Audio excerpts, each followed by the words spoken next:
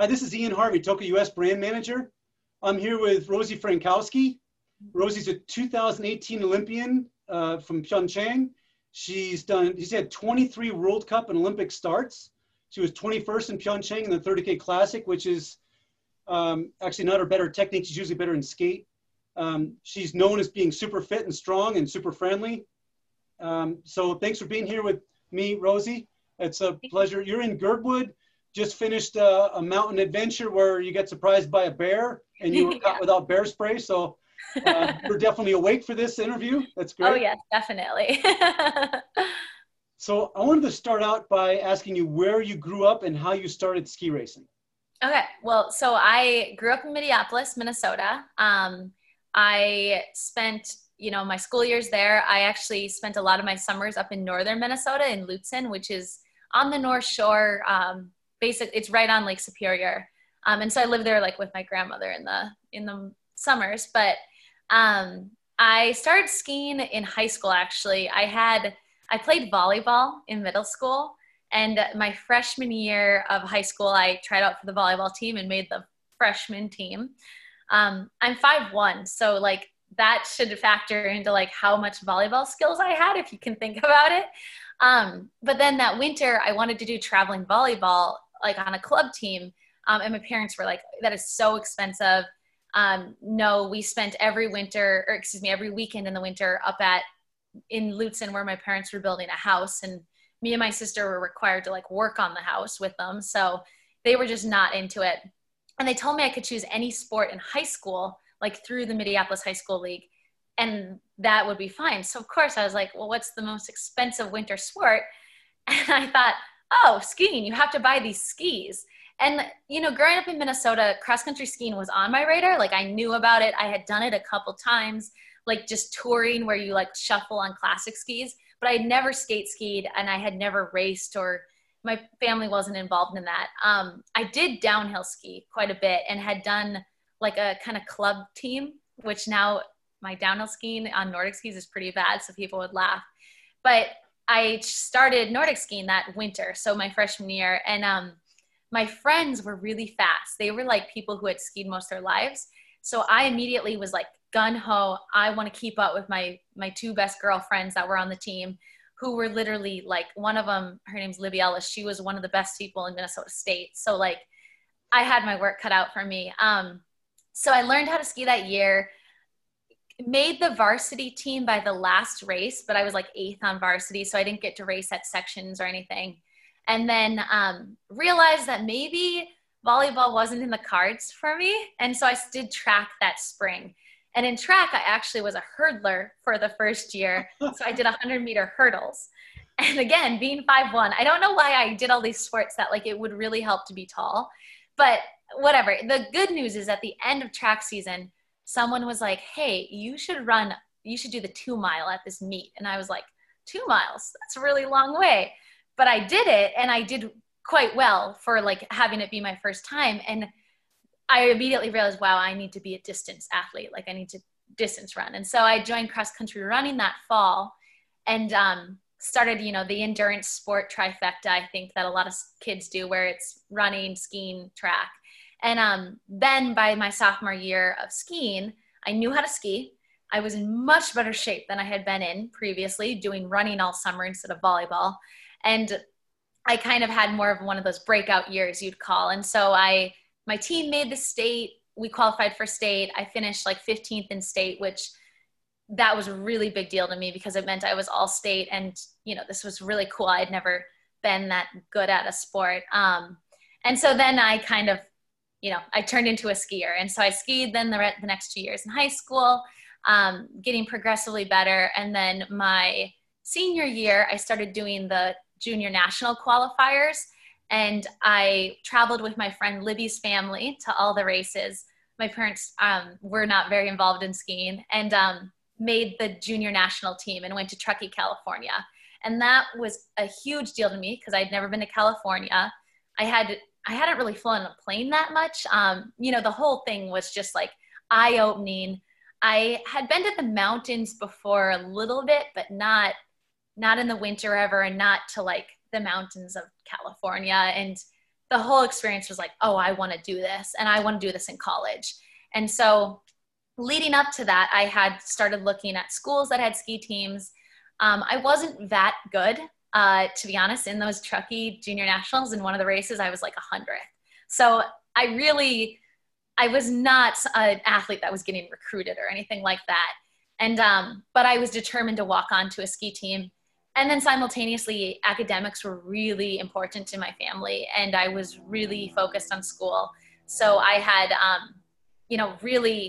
I was looking for a school that would offer academics, and potentially like an academic scholarship, which a lot of schools have based on different grade point averages and things.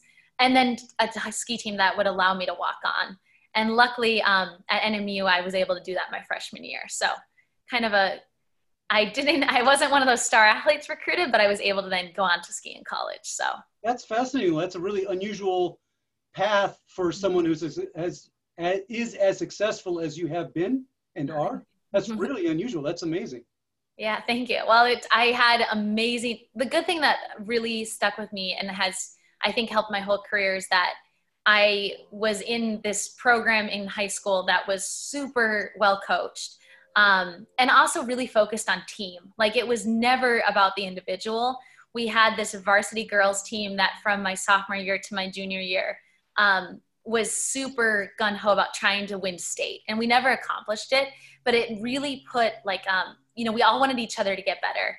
And then also growing up, Libby Ellis was one of my best friends. And so I learned how to train from her and from her mom, who was also a really great athlete in the state and would do podium in the Sealy Hills Classic and things. So she was, she knew what she was doing. And we got involved actually with, before the Lopet Foundation was the Lopet Foundation, it was Go Training under Piat Benardsky. And he started also kind of coaching, and I started doing his summer program about my senior year. And so I had a really great, group of people that were kind of helping to bring me up through that and make it about fun and make it about team, and hard work, like very, very hard work focused. But it was never about like glory or about success. So it really appealed to me because I felt like I was always progressing and getting better. And then I had this support system between my friends and my coaches that made it fun every day. So I was very lucky. Cool. So I was talking with Stan the other day, and he told me you were pretty strong. I think it was talking about your freshman year, and you went home for the summer, and he gave you kind of a strength emphasis, and you came back and you could do something like 80 dips or something crazy. Well, he has it a little bit mixed up. Okay, so I went to NMU then that freshman year, and I, along with another teammate, was cut that spring. And we were devastated. And I was going to try to switch schools because I really wanted to ski in college and continue that. But I had an academic scholarship at NMU that was too good to be true. And in my family, you had to pay for college, like the individual did. So of course I didn't want to give up. I had a full ride academically. And that was when you have that, you don't want to give that up if you are going to have to pay out of your own money. So I was very determined to stay at NMU. And luckily, Sten granted me and my teammate Molly another chance. He said, I'll give you the summer, and you got to come back, and you got to be so strong. You got to be able to run a 3K at this pace. We always do a 3K time trial at NMU. And you have to be able to keep up with the top girls on the team. And if you can't, then you're gone. So we went back that summer, and I actually went, and I studied abroad in Mexico for 2 months that summer. In essentially central Mexico with the highlands, and lived at 10,000 feet in Guanajuato. And I was training in Mexico, just running up and down these mountains. I didn't have roller skis. And looking back, it was 2010. So it was the high of the drug cartels and all those things. And I would wake up at 5 a.m. before school and go run. And then I do all these I guess jumping exercises, like jumping lunges and push-ups, and trying to be a skier in Mexico, trying to explain to the people that would see me what I was doing, which was really unusual for Mexican culture. And it was just it really tested my dedication to the sport. But anyways, then that went back that summer, and for the rest of it was in Minneapolis, and just worked, for lack of better words, worked my ass off. It was really hard summer. And then came back in the fall and had clearly made a jump. And what also contributed to that was the summer before I went to college, July and August, I had mono, and I was just like wrecked by mono. So I was one of those people who was sleeping like 17 hours a day, and then went to NMU, and of course was out of shape because I hadn't trained for 6 weeks. And I not only hadn't trained, but I had like slept basically the whole time. And then all throughout my first couple months at NMU, it was a huge jump in training. I was out of shape. I wasn't used to it. And I wasn't used to like being in college and frankly, like trying to balance training and school, which I like was really dedicated to my studies. So it was something really important to me. And then I also was like trying to get involved in all these extracurriculars to be the good college student. And so it was just like a lot. I hadn't learned yet how to balance all those things in my life. But the thing that Sten's talking about is so that sophomore year, I tore a ligament in my knee and I had knee surgery and I was on crutches in the spring. And I was determined to do the strength test, even though I was on crutches, because the strength test was mostly upper body stuff. And what they don't tell you about being on crutches is you get really strong. Yeah. And so I came back and I had a knee brace on. I literally couldn't walk. And I pumped out like 60 dips in a minute or something, and like more pull-ups than I had ever done, and tons of push-ups, which I could still do even with my brace on my knee. And Sten was just like, how did this happen? And so the trick actually is that I was on crutches for 3 months and I crutched everywhere, like with a backpack on full of all my textbooks because I had to get to class. So I was essentially doing like weighted dips the whole day because I had a backpack on and I was on crutches, which like you use your arms. And so I got really, really strong, but I don't think there was actually any secret. I think it was like a lot of hard work. So that's a funny story. I wonder if someone's going to hear this and then I know. Some crutches on, go for some walks around the neighborhood, you know? I know. Well, I've always said, you know, a lot of people like Hannah Halverson was on crutches after her accident last year. And I was telling her, I'm like, Hannah, and Hannah's extraordinarily strong already, but yes, she is. I was like, you shouldn't be worried about losing your upper body strength. Like crutches are literally they are amazing for that. Like we honestly should use them as exercises. So cool. Okay, so after NMU, you went to Anchorage and APU. You had never lived in Alaska before that, right? No, so tell me why Alaska, why Anchorage, why APU, the whole thing. Yeah, well, so during my time in college, I like got better and better, and then in 2014, I made the under 23 world champs team and got to go to Europe for the first time. And that was phenomenal. Like I had never been to Europe. And so it was very eye-opening. And we were in Italy we were in Trentino. I'm trying to think, Val di Fiemme. So it was, and we had amazing snow. It was like it was a good winter there, and spent time in Toblach before that. And so I kind of realized like, oh, I like am interested in the skiing thing. I had never thought I would ski past college until that year. And then kind of realized like, this is really cool and I could do this more. And so I started looking for programs around the US that would fit that I could go to. And I kind of had two ideas. One was Sun Valley in Idaho and the other was APU. And I had never been to Alaska. So that was a little bit of a issue at first. I was like, but then I heard Spring Series were in Alaska. And I went up to Anchorage, and that Spring Series was amazing in Anchorage. Like we had amazing weather. And I just was like, this place is incredible. There's mountains everywhere. There's snow. There's light. It was March, so there's light a lot of the day. Oh, yeah. And of course, APU's team was like stacked. I mean, I had never talked to Keegan Randall, but I of course knew who she was. And after the 30K of that Spring Series, Sadie Bjornsson and Rosie Brennan came up to me, and I like had never spoken to them, but I knew who they were. And they're like, we hear you want to join our team. And I was just like starstruck. I was like, it's really nice here. And Sadie was like, you should join. You should go talk to Eric right now. And I like had been trying to get in touch with Eric, but he's busy. And I had never really talked to him. And I was just like, okay. So I run into Eric on the ski trails at Hilltop during the men's 50K that he's like half coaching, half feeding during. And he literally just says, "You're interested in APU?" And I'm like, "Yeah." He's like, "Okay, give me a call. Like, we'll talk." And I was like, "Okay." So I flew home from Anchorage, and I'm determined now to go APU. And I'm in Marquette. And I graduated in 4 years with my undergrad, but I did a 5th year at NMU and was in the middle of my master's. So that's like during the time frame. So I finally get a call through to Eric in April, and he's like, "Yeah, you can join our team, but you got to be here in a week." And I was like, "Wait, what? Like in Alaska in a week? Like I'm in Michigan right now. Like I don't even know if that's possible to get there if I don't fly." But so I booked a plane ticket to Alaska. I called my parents and I said, "I'm moving to Alaska." And they thought it was a joke.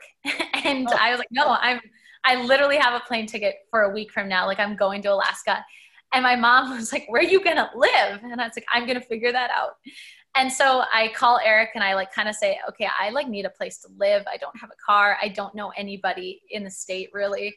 And he's like, "Well, become a student. You can live at the APU ski house and you can work towards a master's." And I'm like, "Well, that's great, but I'm halfway through a master's already." And he's like, "Well, it's an option." So I decided I'll start a second master's in business administration. And I flew to Alaska, moved into the ski house, and started training with APU. And my first night, Tyler Cornfield picked me up from the airport.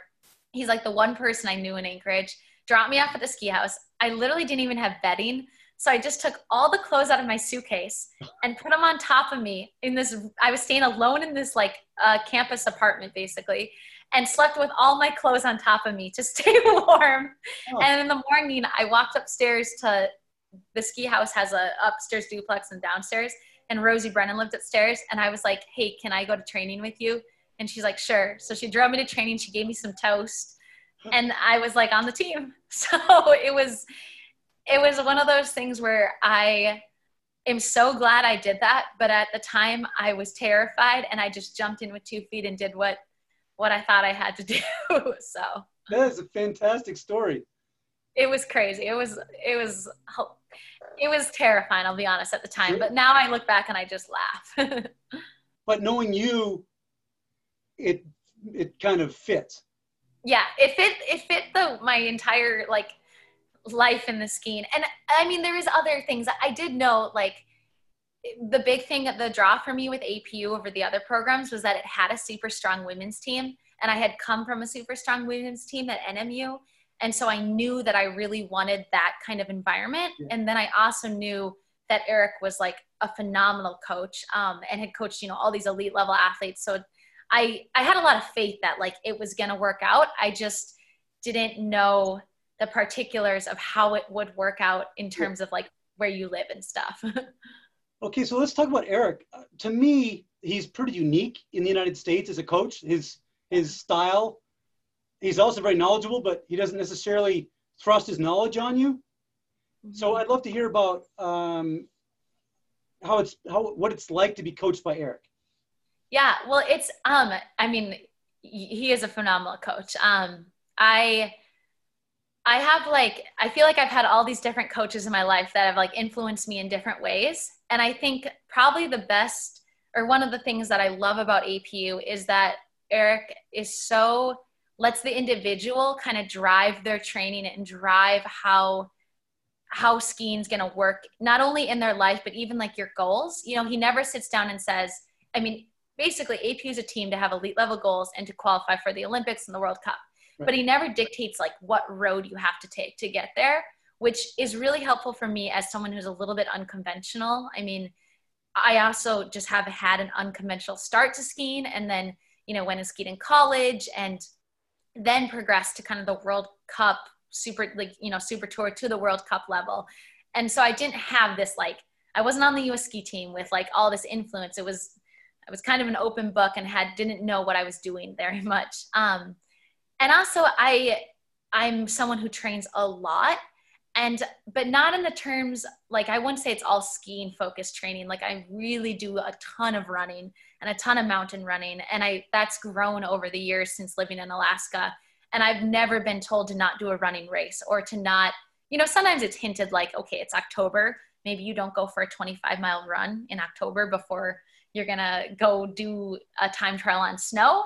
But it's never like you can't do this. If you're passionate about something, Eric is there to like help you figure out a plan to get there and to get to your goals, not necessarily the goals that your teammate wants, but the goals that you want. And so that's been just amazing. Also, like the one thing I also appreciate about his coaching style, which I don't know if this would be great for everyone, but he lets you make the mistakes and kind of navigate them and then guides you once you need help. So for a great example is I had a year where I was super anemic in I guess it would have been summer 2016. Our team had been on this really big, like high volume training push thing. And like really more because everyone was doing epic mountain things and a lot of adventures. And I just like have struggled with iron my whole endurance sport career. And so by the time August rolled around, I was like very wrecked. And, you know, Eric's like, you should get your iron tested. So of course I do. And it's my ferritin's low, my hemoglobin's low. I'm like just anemic. And he let me kind of figure out, like, I was really stubborn. I was like, I'm fine. I'm going to keep training at this level. And he's like, I really think you need to drop your hours and like, you know, be a lot more focused on how you feel. But I was determined that like, I didn't want to get behind. And so I was trying to push through. And then eventually it didn't work. And I was really slow in training. And that's when he like stepped in and was that resource role. But he let me, you know, I wouldn't say this is great in some ways, but he also let me get to that point where I was willing then to give up my stubbornness and listen to him.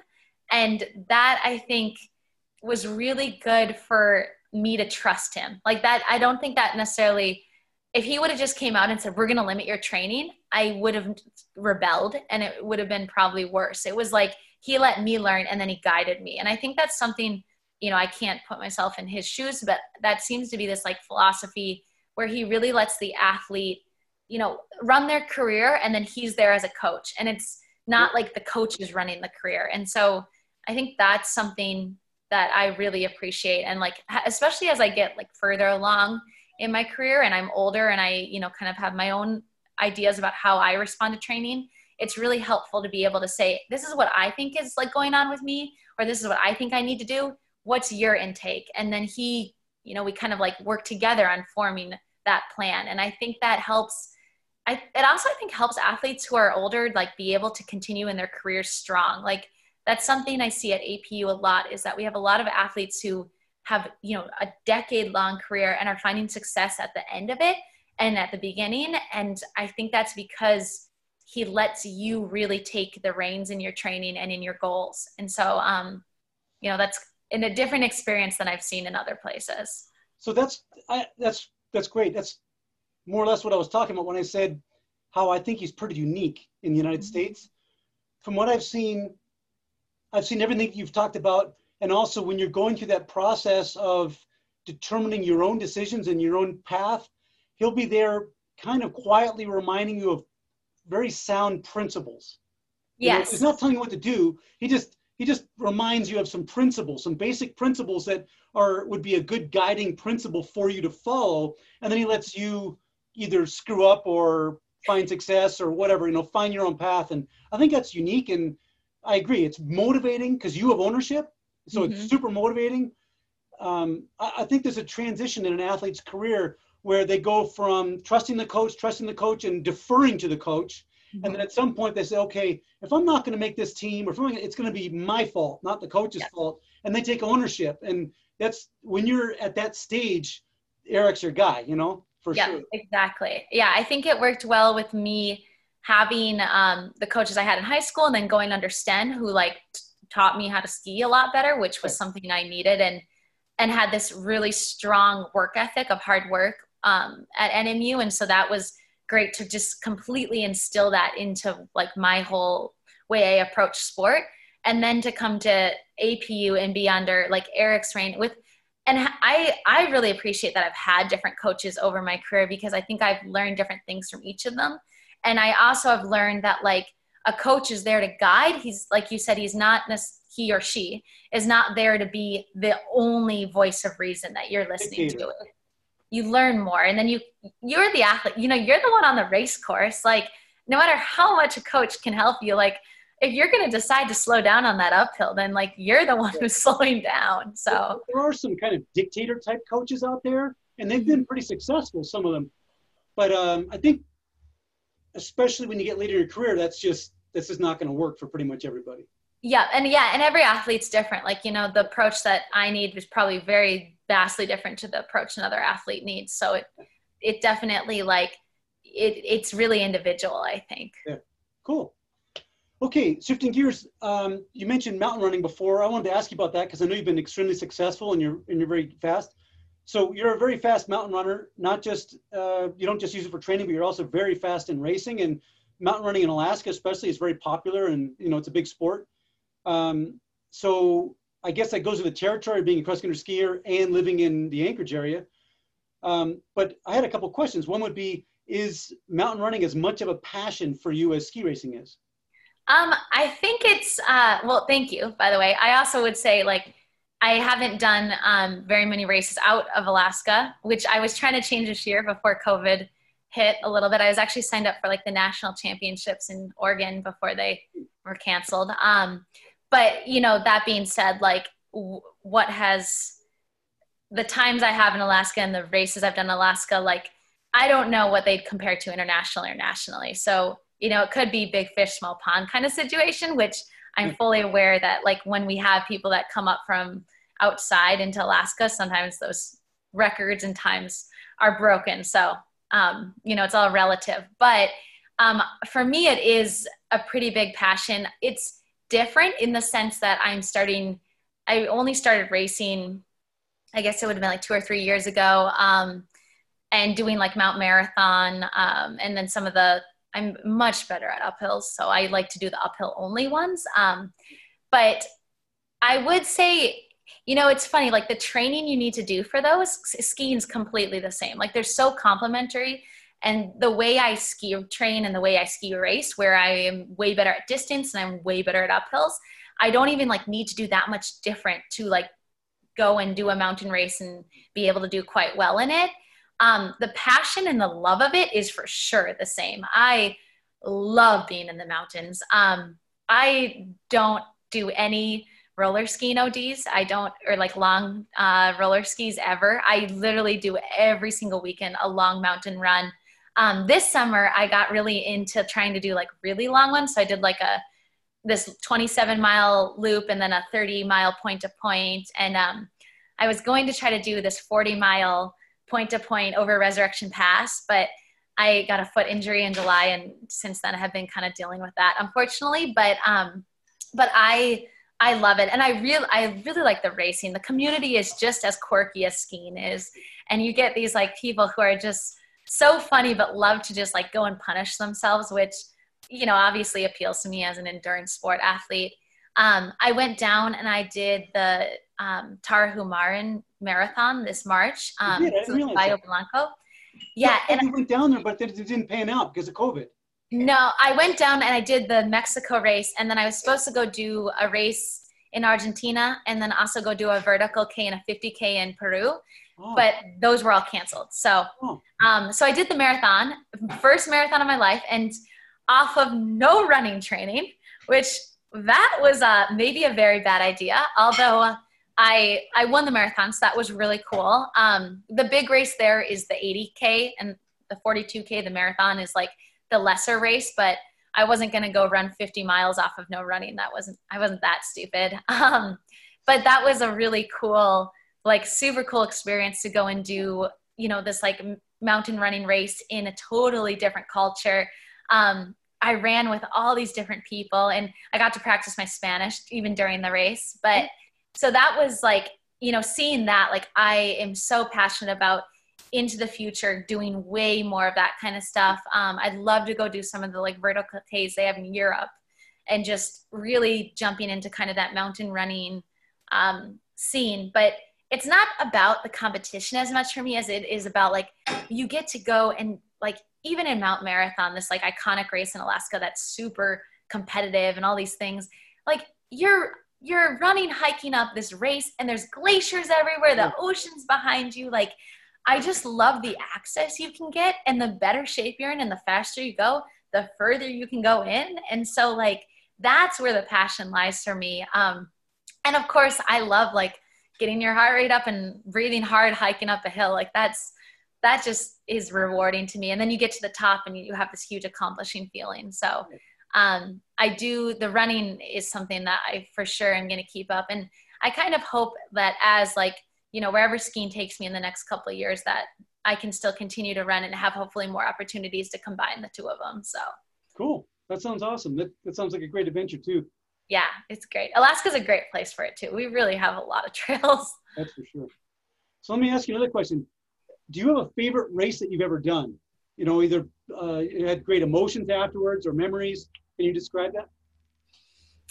Yeah, there's a couple, you know, super special races that like stick out. I would say, of course, this is cliched, but I have to say like the Olympic 30K was super important and, you know, a huge, like an amazing experience. I think the other thing about it that like is really kind of interesting is I had never done a World Cup before I raced that. I had raced in Europe on the Open circuit, but I had never done World Champs, no World Cup.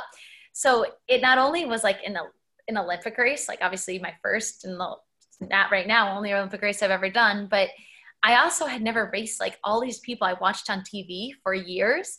And so lining up next to like, I mean, I wasn't next to Marit Bjorgen, but she was standing there in the starting area and like, you know, Heidi Wang, all these like extremely Nordic ski famous people.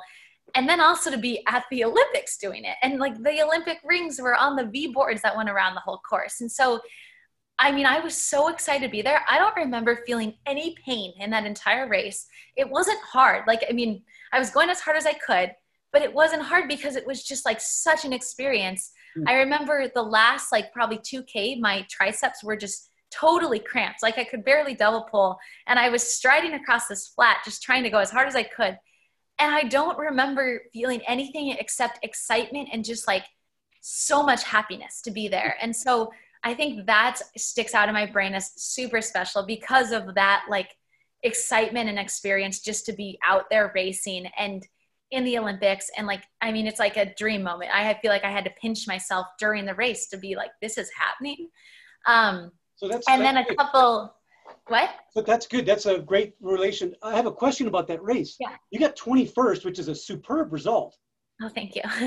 You know, I think you'd agree, you're a distance specialist, but generally speaking, you're far stronger skating than classic. Yeah. Did you ever think, man, I wonder how I would have done that day if this had been a skate race? I mean, maybe like, I guess the thought hasn't really crossed my mind that much. It like, I do think I would have enjoyed it better skating, but the one good thing is I had really great skis, like in terms of kick. This is gonna sound odd, but like I'm stronger in classic at striding than I am at double pulling. And I remember that race having good kick. Eric had been my like wax tech. And we had before the race tried out these skis that were way too stiff for me, like way too stiff.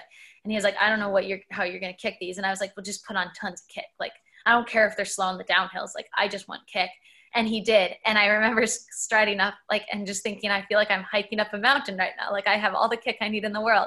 And maybe they were a little slow on the downhill, but like it made it really enjoyable. And so I don't know if it would have been that different.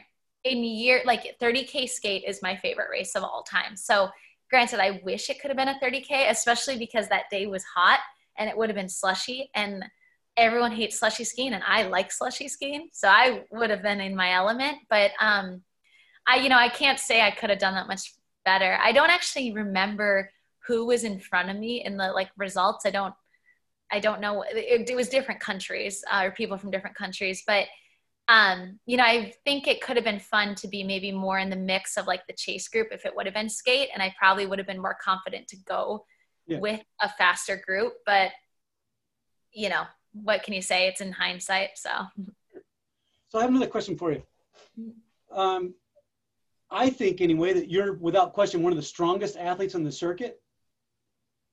You just mentioned you're not as strong on a double pull necessarily as you are striding and so on. But I think in general, you're really, really strong. and I'm wondering what you do for strength training. Oh, you're gonna laugh. I don't really do strength very much. So I should at NMU we did like very standard Nordic skiing strength. Pull-ups, dips, bench, your typical stuff. And I did strength all throughout college. And we also did a lot of specific strength on roller skis. So single sticking, double pulling on like gradual uphills or like fairly steep. And at NMU, we actually would bungee a teammate to us and then also pull them while you were single sticking. And Felicia Gizar was my teammate every time. And so we did that once a week all year. And then even in the beginning of the winter when we'd be on snow, we did it. And I think that made me really strong and very ski specific strength, which was really helpful because with a past of not having ski specific strength, that was like, really useful.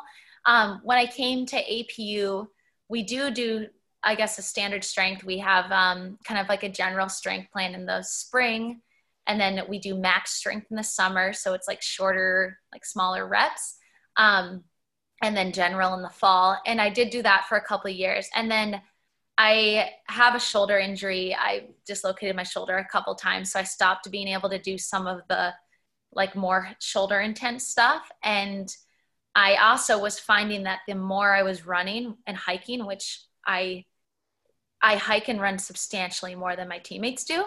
And I was racing in the summer, mountain running, and I didn't want to have my legs blown out all the time. So I kind of stopped doing a lot of your more Olympic style lifting for legs. And I just started doing more like jumping, like spend stuff, kind of agility stuff. Yeah. And so now I do that. I do a ton of core. That's like the main thing I do is core.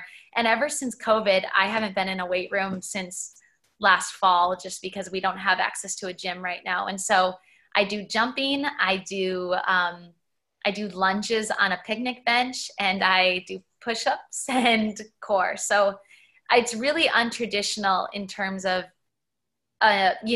what you would expect. But I think the thing is genetically, I think I build muscle really easily. And then also like, I think I get really strong legs from hiking and running downhill. And I think the upper body stuff is from like roller skiing. And I am someone who trains a lot, like volume wise. So that specific repeated strength, I think is helpful. And I run and I roller ski. I don't really bike. I don't do a lot of other activities. So a lot of my training is very specific to skiing. So when I said, I think that you're one of the strongest in the circuit, I didn't mean strong in the weight room. I meant strong on skis. And there's a big difference, in my opinion. There are a lot of different philosophies out there regarding strength and strength training. And let me just say, I think you can be a very fast Nordic skier without necessarily spending a lot of time in the weight room.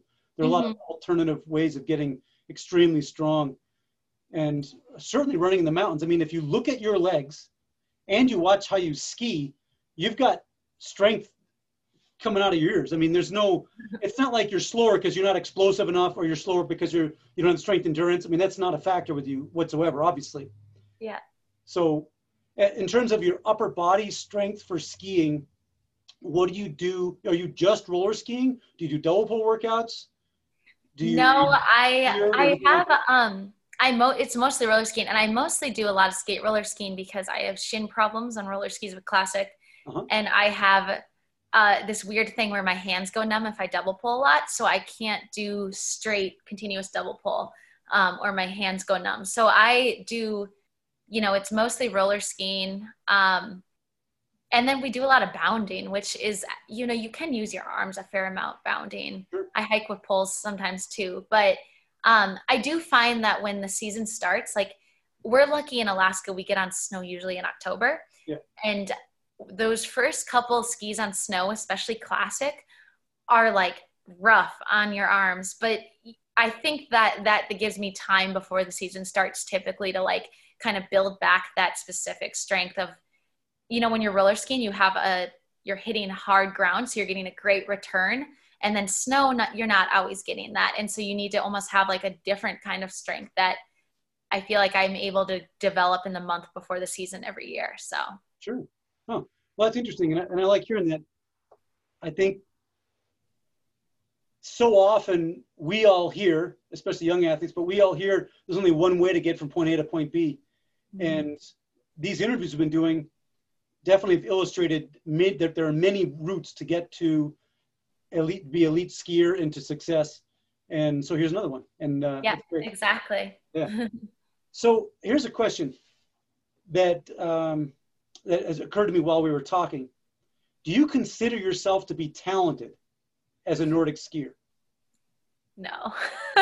Well, there's the one thing I think I'm talented in or lucky in, is that I have a body that can absorb a lot of training, and I'm going to knock on wood right now, but I don't typically get injured. So I'm really lucky with, like, I haven't had major overuse injuries. I have had a couple like traumatic injuries, like, I tore a ligament in my knee and had knee surgery, and that was an ordeal for a year, but I'm not someone who gets a ton of issues with a lot of training. And because I started skiing so late, I think I needed to have a lot of years where I was training at a high volume and a lot of actual skiing to learn how to ski efficiently. Because when you see kids who have started skiing at age 2, they naturally learned how to be really fluid on skis. And that's not something that comes naturally to me. So that talent aspect, no, I'd say I'm talented in being able to absorb a lot of training. But outside of that, like, I mean, I've never had a VO2 max test or any of those kind of things, but I don't think I have anything special at all. It's like a lot of hard work and years. Now I'm 29 and I started skiing at like age 14, 15. So now I've had 15 years of training behind me, but like, that's a long time, it's hard work. It's not talent. Let me tell you something, a quick anecdote, and I bet you probably identify with this.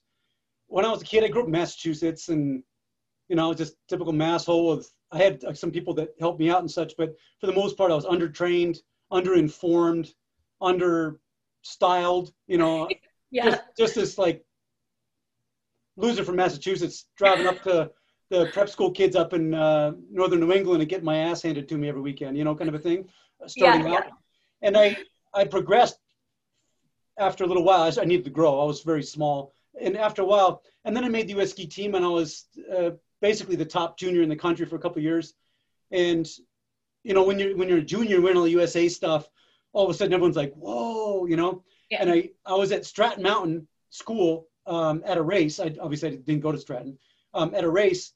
And I heard just vaguely all these kids going, hey, wow, look at that, and Sperry Caldwell walked in. For those that don't know, Sperry's this legendary junior coach from Stratton Mountain School in New England. And he walked in and he called everyone together and said, hey, do you see that guy over there? And he used to mentor me. He took an interest in me when I was this masshole kid with no help and whatever. And he used to call me Mr. Knee Drive because my classic skiing technique was all messed up. And anyway, so he took everyone together and said, do you see that kid over there? Ian Harvey, the US ski team member and, top dog and all that. He goes, that's not talent. That is the product of hard work. Yeah. And I might have been insulted, but I knew exactly where he was coming from. And I've never forgotten that. And that made me so proud because I am sick of people telling me how talented I am. I've worked hard and I haven't gotten credit for it, Yeah. So I think you probably identify with that. Yeah. You might look talented, but it's because you worked your tail off and absorbed all that training. And you thought, like I had index cards over my wall with technique tips and training tips. And I was fighting for every second I could possibly get.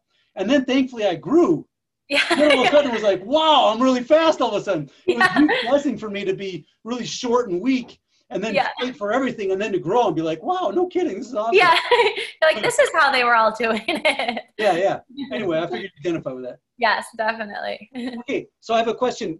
I'm the glove designer.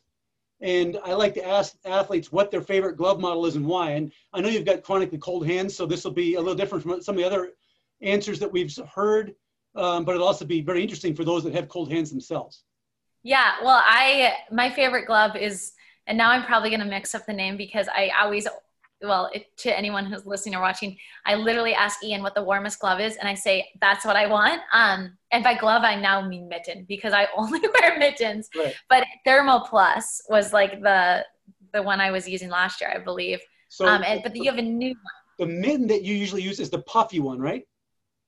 Is that right? Yes. So that's the Yeah. Toasty thermal mitten. Yeah. Toasty thermal mitten. And then there was like that really puffy, soft, super insulated. Yes, exactly. And then the Yeah. thermal split And mitt is a split finger mitt that is kind of neoprene with thin slate insulation inside. Yeah, and that's I think I'm trying that out this year. But I race and train exclusively and wear for casual wear the Toasty thermal mitten, Yeah. and I love it. Like, I mean, my hands are cold, and I have Renault's, and I mean, it's like I can't wear a glove really unless it's like 70 degrees. I do wear the Toco classic gloves in the summer. Right. So, but that's probably not what most people do. Reese Hahnemann always made fun of me about it. He's like, and to be honest, so it's September here and it's been below freezing for sure. But I like am wearing the Toco mittens already especially running, because my hands get really cold when I run. And so I wear the mittens year round. Cool. We have a mitten that you ordered, I believe, already for the coming year. It's the Toasty thermal split mitt. So it's like the Toasty thermal mitten, but it's super overstuffed and it's a split mitt. So we'll see how you like that one. I'm excited. Okay. So you want to talk about your work? Sure. I think it's interesting for people just to get to know you better and so on. You've got a whole myriad of jobs. Let me just kind of whip through them all and how you manage things. But we've got a few other questions. Yeah. So ski racing doesn't pay the bills for me yet. So I work a lot. And I kind of mentioned that I was doing a master's. So I have a master's from Northern Michigan, and it's in public administration. And then I have a master's from APU in business administration. And so after I finished that MBA at APU, I started teaching at APU as an adjunct professor in writing. And then I also work for a nonprofit in Anchorage called Anchorage Downtown Partnership. And essentially, we run the business improvement district for downtown. And so I've worked there since 2017. I also tutor at a tutoring place in town. I teach ACT and SAT courses. And then this semester, I'm tutoring at APU as well. And so it's a lot. There's weeks that are a little more stressful than others. But something really important to me is balance, both in skiing and in life. And I have always liked having other stuff going on. So it's really useful to me to go, I train in the morning, and then in a normal year, I go to work and I'm at work all day, and then I train after work, and then I go home. Now I work from home because of COVID, but it still is that schedule of like, what would I be doing in the afternoons if I didn't have a job? I'm not sure. My class for APU is online and I teach in the evenings. So I have had some interesting experiences teaching from Europe at like 5 a.m. during period one. But, it's a good life lesson. I don't think that when I'm done skiing that life is going to be, any more easier or have more time on my hands. I think that you learn how to balance everything you're doing. And I love using the other skills I have in life and using my education in my jobs. And so it's really important to me to have this outlet of, a career that I'm building for after skiing's done. And just to have different circles I'm operating in. I think it's really healthy. Cool. That sounds great. And I like the comment you made about balance and also about using your brain and using your education. And I really think that back in my day, there were a lot of World Cup type athletes that would more or less play video games all day between races and workouts. And there was nothing going on between the years and no balance whatsoever. You get sick and you're absolutely only in the dumps. There's nothing to kind of get you to forget about it for a while and to go back. And I think it's really healthy. And of course, I'm not sure, I guess some people do better in different ways, but I'm not sure how healthy it is to be so one-dimensional as that, Mm-hmm. It's not something, like in your whole life, you're not going to be one-dimensional. I feel that like in your entire life, you're going to be balancing things always, whether it's going to be job and a family, or it's going to be, multiple jobs or different opportunities. And so the earlier you're able to learn that, the better. And it's going to just help you in the long run. Like, I work a lot of hours a week. In fact, maybe almost if you add up, because I work on the weekends often to make up for time training. And it's a full-time job if you add them all together, but it's not bad. It's great. And the other thing in this day and age, in this sport in the United States, financially, if you want to make it work, that's one of my sacrifices. So I used to feel guilty that I was working and not prioritizing resting between training. And then I kind of realized that in my situation, working is what is making me being able to ski race. You know, I can't win a race if I can't go to the race because I can't buy the plane ticket. So I think that instead of being stressed out about it, I just see it as this is part of it. And then I don't have that kind of like guilt or even resentment about how I am not doing the appropriate recovery. It's just my recovery looks different. Sounds good. I agree. But it's also fascinating to hear about. I think it would give a lot of people courage to take your path instead of insisting or thinking they have to go the full-time athlete path, you know? Mm-hmm. Yeah. So I'm on a personal level very curious about what your strengths and weaknesses are. Well, I guess I should probably start with weakness to end on a good note.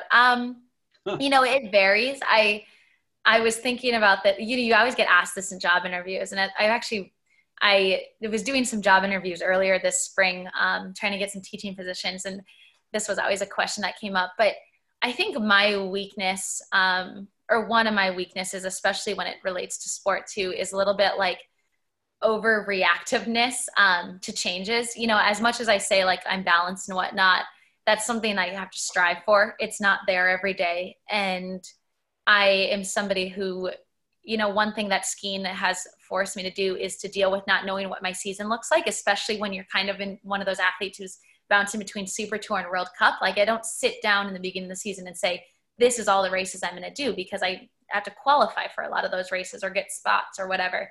And so to learn that flexibility has been a huge challenge in kind of my life and also in my skiing life. I struggle with it. And one thing I do when I'm stressed about something is I make these impulsive decisions that I sometimes regret later. So whether it's like flying somewhere to not, you know, flying home from the World Cup or something, or, you know, being stressed out about the financial part of something and making a decision to not go to a race that then later I'm like, I should have gone to that race. So that's like, I guess that flexibility and that calmness is something I'm working on. I'm very type A with energy, and that leads me to be type A with like wanting to know what's going on. So that's a weakness that I guess is a little unusual maybe. And it's changed with my career. If we think about skiing and just growing up a little bit, like what I am doing now would have been a struggle for me in college when I liked knowing, you know, NCAA's is the carrot and you're just, these are the races you're doing till then, and having that like structure. And now as in my 6th year, I think, of being professional skiing, I guess I'm better at that. And I'm learning how to deal with it and be flexible and have races be canceled, which this year has been a huge, something I'm working on. And even I'm not super great. You know, I've had a lot of people tell me to do meditation and things like that. I am somewhat of an anxious person, and that's something I'm always trying to work on in terms of like how it relates to racing, and then even just how it relates to like life in general. So that's probably my biggest weakness. My strengths, I would say, is just that I'm willing to put the nose to the grindstone and really just work. And I have a lot of tolerance for, you know, like a high crazy life stress, you know, just having my week scheduled out, and not necessarily like set schedule, but just having things I have to do and get done. That's not something that is really that difficult for me. I'm able to just go down that list and get the stuff done and be ready, you know, whether it's at work or whether it's in ski training or whether it's planning for something. I would say that's probably a strength, but yeah. Cool. Thanks. That was interesting for me to learn about you. Mm-hmm. So 2 more questions, at least. First would be, what is something about you that might surprise people if they were to find out? My opinion is there's a whole lot of them, but I'd love to hear as much as possible because I'm sure it'll be entertaining. Yeah, well, I guess so I think one thing that's somewhat surprising is the like juxtaposition within myself of being somebody who's very like standard high achiever and then being rather unconventional. So I don't like following the trend. And I think a lot of people have realized this by seeing me at ski races in like 5 jackets and gear that looks like it's from Goodwill sometimes. And it's not, I really struggle with like following what you're supposed to look like and do. And so that's like something like I've had teammates who, Becca Rohrbach has told me, she's like, do you just try to look weird? And I'm like, yes, but no, like I put on a hat and it's upside down and backwards and I don't even realize or care. And then I do the race and in the pictures, the hat's backwards and I didn't realize. And it's like this like thing that like, as someone who's type A, I should be care about my image, I guess. And I just don't at all. So that's something that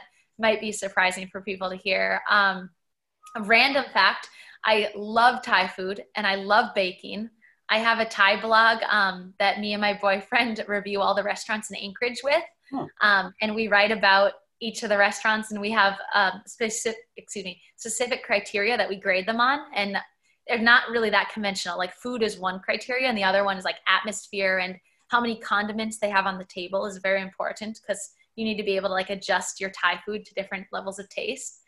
And I'd say probably the third thing is I am obsessed with food blogs, like baking blogs in particularly and cookbooks. And so the biggest thing I do to de-stress is I read like Smidgen Kitchen is a really famous food blog in the United States. And I read through her recipes from like years ago. And that's just like this weird way. I do it on the road a lot when I'm homesick. I just read this baking blog and it's like the way I de-stress. So kind of 3 really odd things about me. Yeah, cool. Okay. Last question, I think.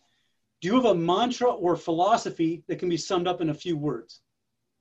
You know, I've thought about this a fair amount and I really don't have something specific because I think it changes time to time. My biggest thing for 2020, what I'm working on is positivity. And so I literally am always this year, I'm trying to remind myself to find the positive in things. So whether that's like, you know, an email goes wrong at work, find the positive. Like maybe it's funny, or maybe it gives me a chance to reach out to that board member and like, you know, establish a better connection or something.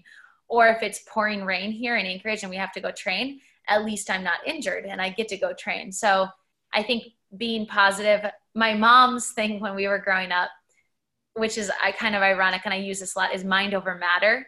And I try to think of that positivity thing as part of that mind over matter. Like it might be horrible outside and I might be freezing, but what's telling me I'm freezing is my mind. So if I say, hey, this isn't that bad, then it's not going to be that bad. And so kind of trying to use that, especially this year with everything being crazy, has been helpful. But yeah, most of my mantras are all about like being tough or getting through something. Cool. So I like that. Okay. I guess that's it. I want to keep this at an hour. So I really appreciate you doing this with me. And yeah, thank you for having me. It's been a great opportunity to get to know you better. And for me, for the listeners, this would be an interview that kind of highlights the path. It's the non-traditional path where a person started skiing relatively late for a skier. And then even having had taken that path, wasn't necessarily too serious about it, was having fun and enjoying the moment, so to speak. And even after making World U23 team, still hadn't even decided to continue competing after college. And then despite all that, achieved a 21st in the Olympics while working more or less a full-time job. That's remarkable and very interesting, and I think empowering for us to hear. Rosie, you've also got a captivating personality, at least I think you do. Yeah. And I hope that comes across in this interview as well. So thank you very much for doing this. And I'll look forward to seeing you whenever that is. I'll definitely look forward to seeing you next time. Yes, thank you for having me. I appreciate it.